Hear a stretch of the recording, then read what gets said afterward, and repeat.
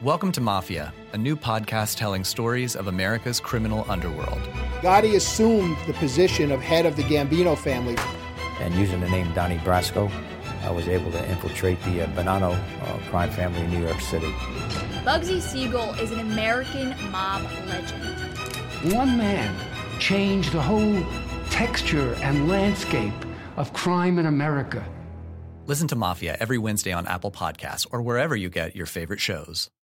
5, 4, 3, 2, 1. Cue music. This is Movies First with Alex First.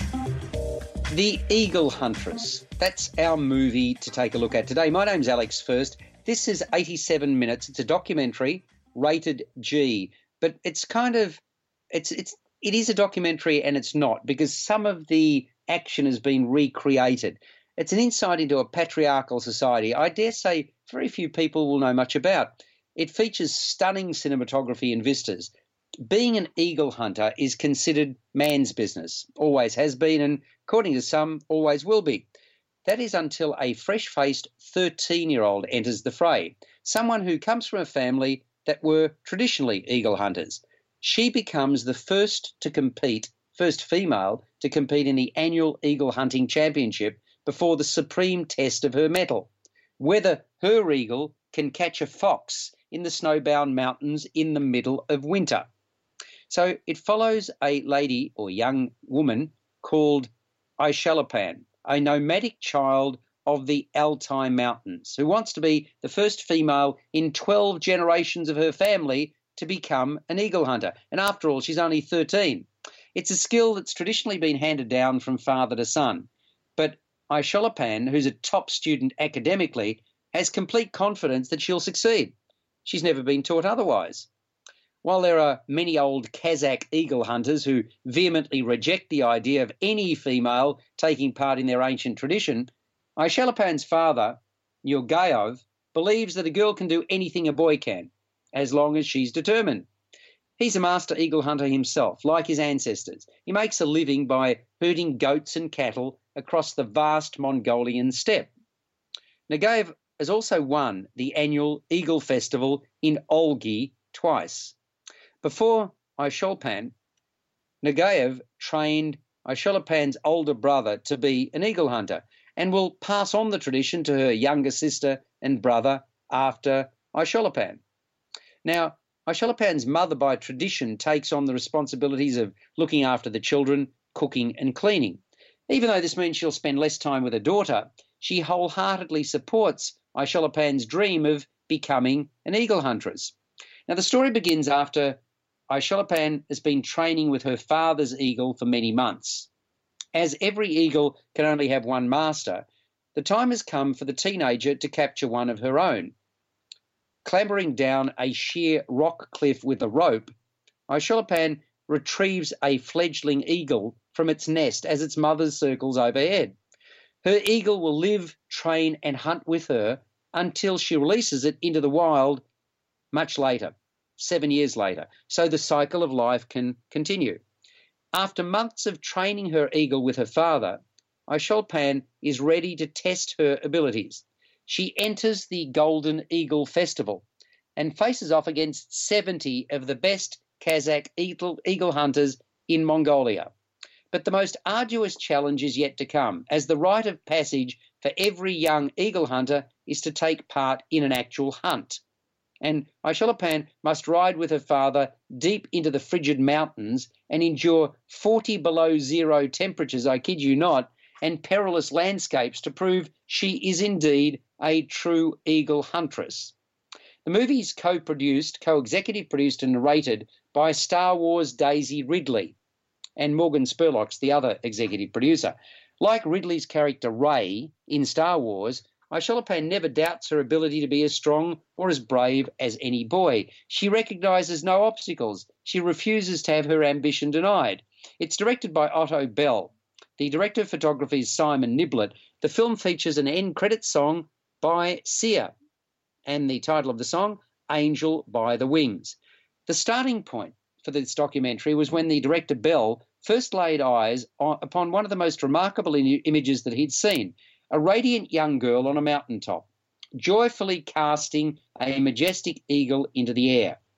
The pictures of Aisholapan taken by Israeli photographer Asher Svedensky enchanted Otto Bell.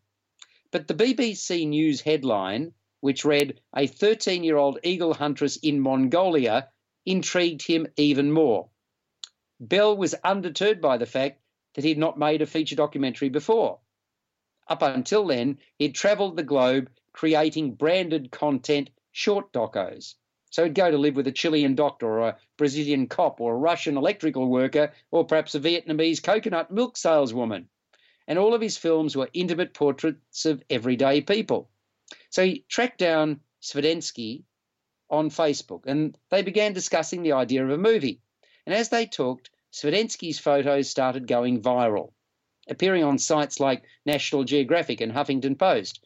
Bell knew he had to move quickly or risk losing his opportunity. So he took a leap of faith and off he took for Mongolia with Svedensky and a cameraman called Chris Raymond.